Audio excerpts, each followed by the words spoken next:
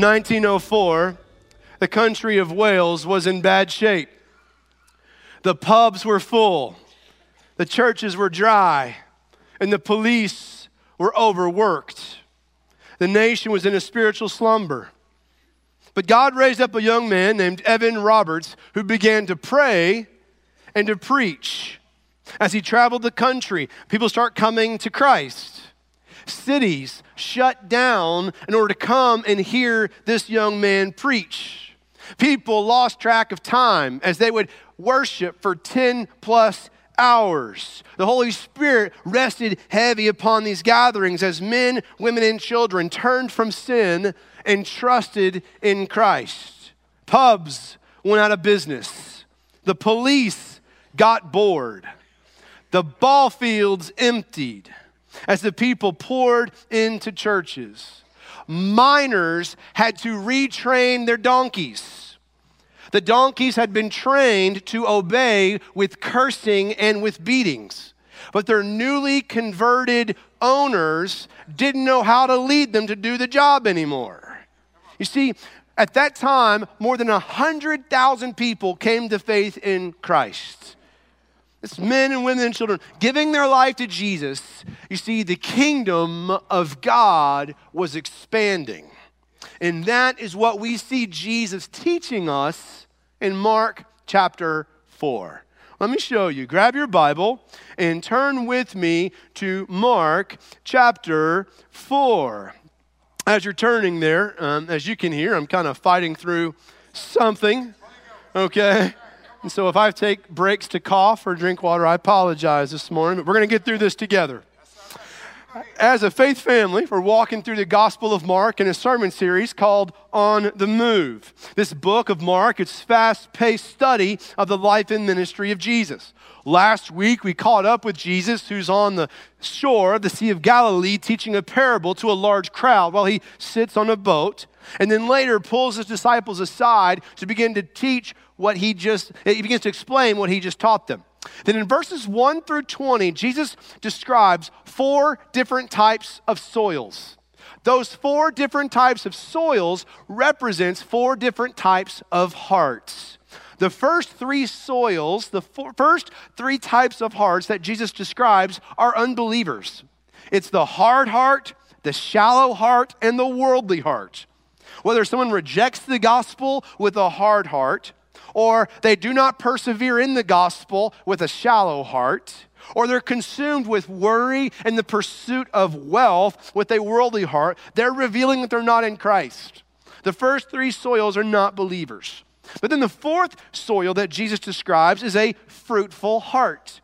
An authentic follower of Jesus has the heart of good soil. So when the seed of the word is planted in their hearts, they bear much fruit. They hear the word. They love the word. They live the word. But then in verse 21, Jesus transitions to teach 3 more parables about the kingdom of God. Mark chapter 4, verse 21 says this. He also said to them, "Is a lamp brought in to be put under a basket or under a bed? Isn't it to be put on a lampstand? There is nothing hidden that will not be revealed, and nothing concealed that will not be brought to light. If anyone has ears to hear, let him listen." And he said to them, "Pay attention to what you hear. By the measure you use, it will be measured to you, and more will be added to you. For whoever has, more will be given to him, and whoever does not have, even what he has will be taken away from him. The kingdom of God is like this," he said. "A man scatters seed on the ground. He sleeps and rises night and day. The seed sprouts and grows, although he doesn't know how. The soil produces a crop by itself. First the blade, then the head, and then the full grain on the head. As soon as the crop is ready, he sends for the sickle because the harvest has come." And he said, "With what can we compare the kingdom of God? Or what parable can we use to describe it? It's like a mustard seed that when sown upon the soil is the smallest of all the seeds on the ground. And when sown, it comes up and it grows taller than all the garden plants and produces large branches so that the birds of the sky can nest in its shade." He was speaking the word to them with many parables like these as they were unable to understand. He did not speak to them without parable.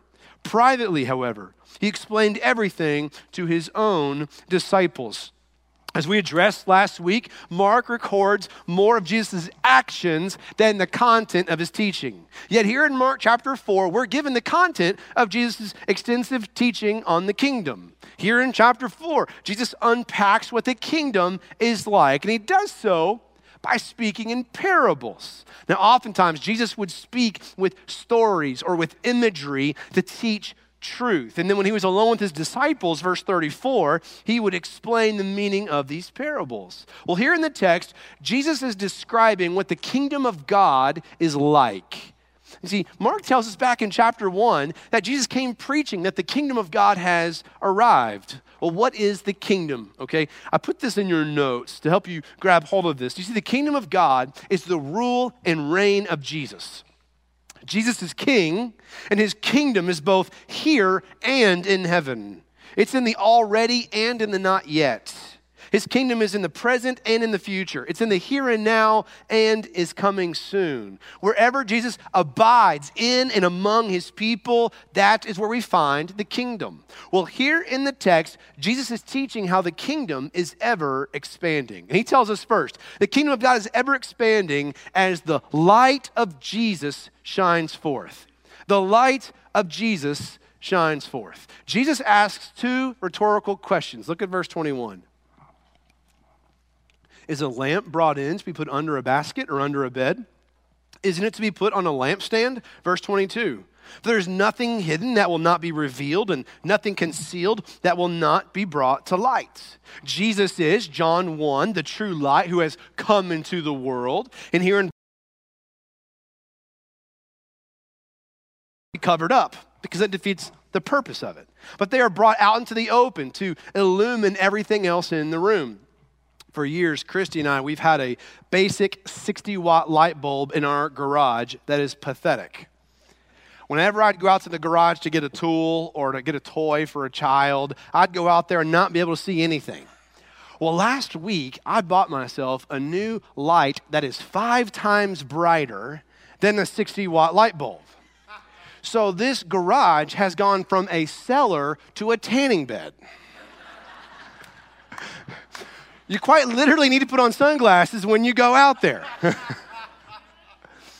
You see, just as the light in my garage is exposing the darkness, so the light of the gospel of Jesus Christ exposes the darkness within people's hearts.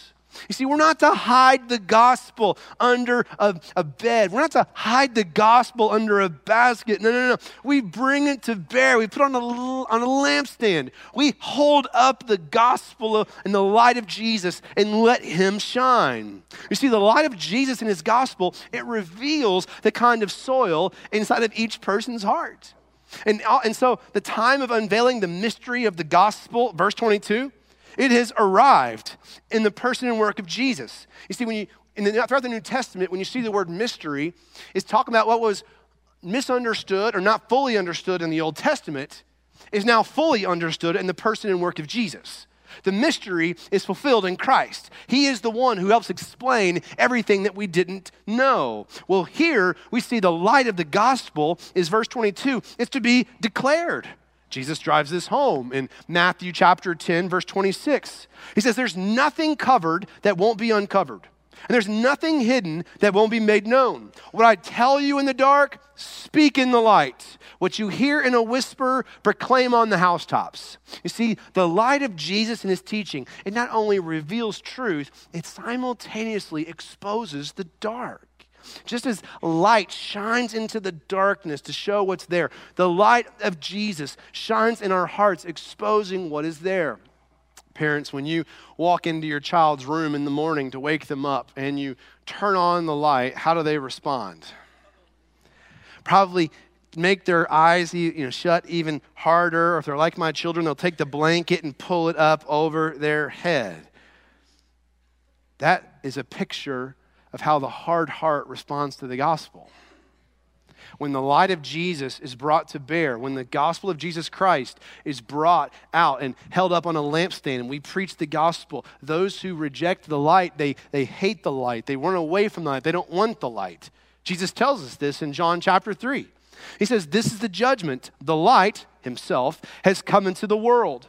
And people loved darkness rather than the light because their deeds were evil. For everyone who does evil hates the light and avoids it so that his deeds may not be exposed. But anyone who lives by the truth comes to the light so that his works may be shown to be accomplished by God. So just as the light exposes the dark, so the gospel of Jesus Christ exposes the evil in each man's heart. Hear me, if you're hardening your heart, if you're continuing in sin, if you keep saying no to the gospel, Jesus is saying, verse 23, listen up. Verse 24, pay attention to what I'm telling you. If you don't walk in my light, if you reject me and my teaching, I'm warning you. Verse 25, whoever does not have, even what he has will be taken away from him. Jesus is warning that those who reject the light of the gospel, those with a hard heart, a selfish heart, a worldly heart, whatever truth you have received, it's going to be, verse 25, taken away from you. Question, do you find your heart being embarrassed by some of Jesus' teachings? Do you roll your eyes when he claims full deity, that he is God come in the flesh? Do you balk when he claims to be the only way to God because he is God? Do you hesitate when he begins to explain the doctrine of hell? If you find that you are allowing your heart to grow hard towards the Lord, if you become embarrassed by Jesus and his teaching, you're in danger. He's saying, listen up, pay attention here. It matters how you respond. You see, if you continually harden your heart towards the Lord, even what he has revealed to you, he's going to take it away. Yet there are those who receive the light. They receive the truth of God's word when it's brought to bear upon them, and they're eager to receive the light. Well, what does God do? He gives them more light. Look at verse 24. Jesus says, by the measure you use, every tribe and tongue and people and nation are going to come and they're going to abide in the branches of this tree. And you know what's good news? That this tree is not just for Israel. This tree is open to Gentiles. Indeed, Romans chapter 9, those who were not of the covenant are now part of the covenant. We are grafted into this tree.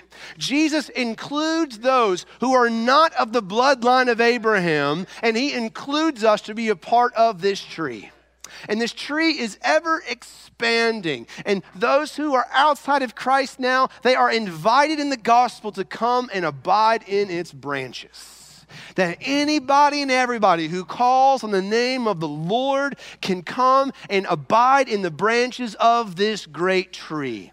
You see, the kingdom of God is like a mustard seed that starts small and it grows taller than all of the garden plants and expands so that the birds of the sky can come and be included in. What started as something really small has become like a mighty oak, in which anybody who trusts in Christ can come in and find safety in its branches.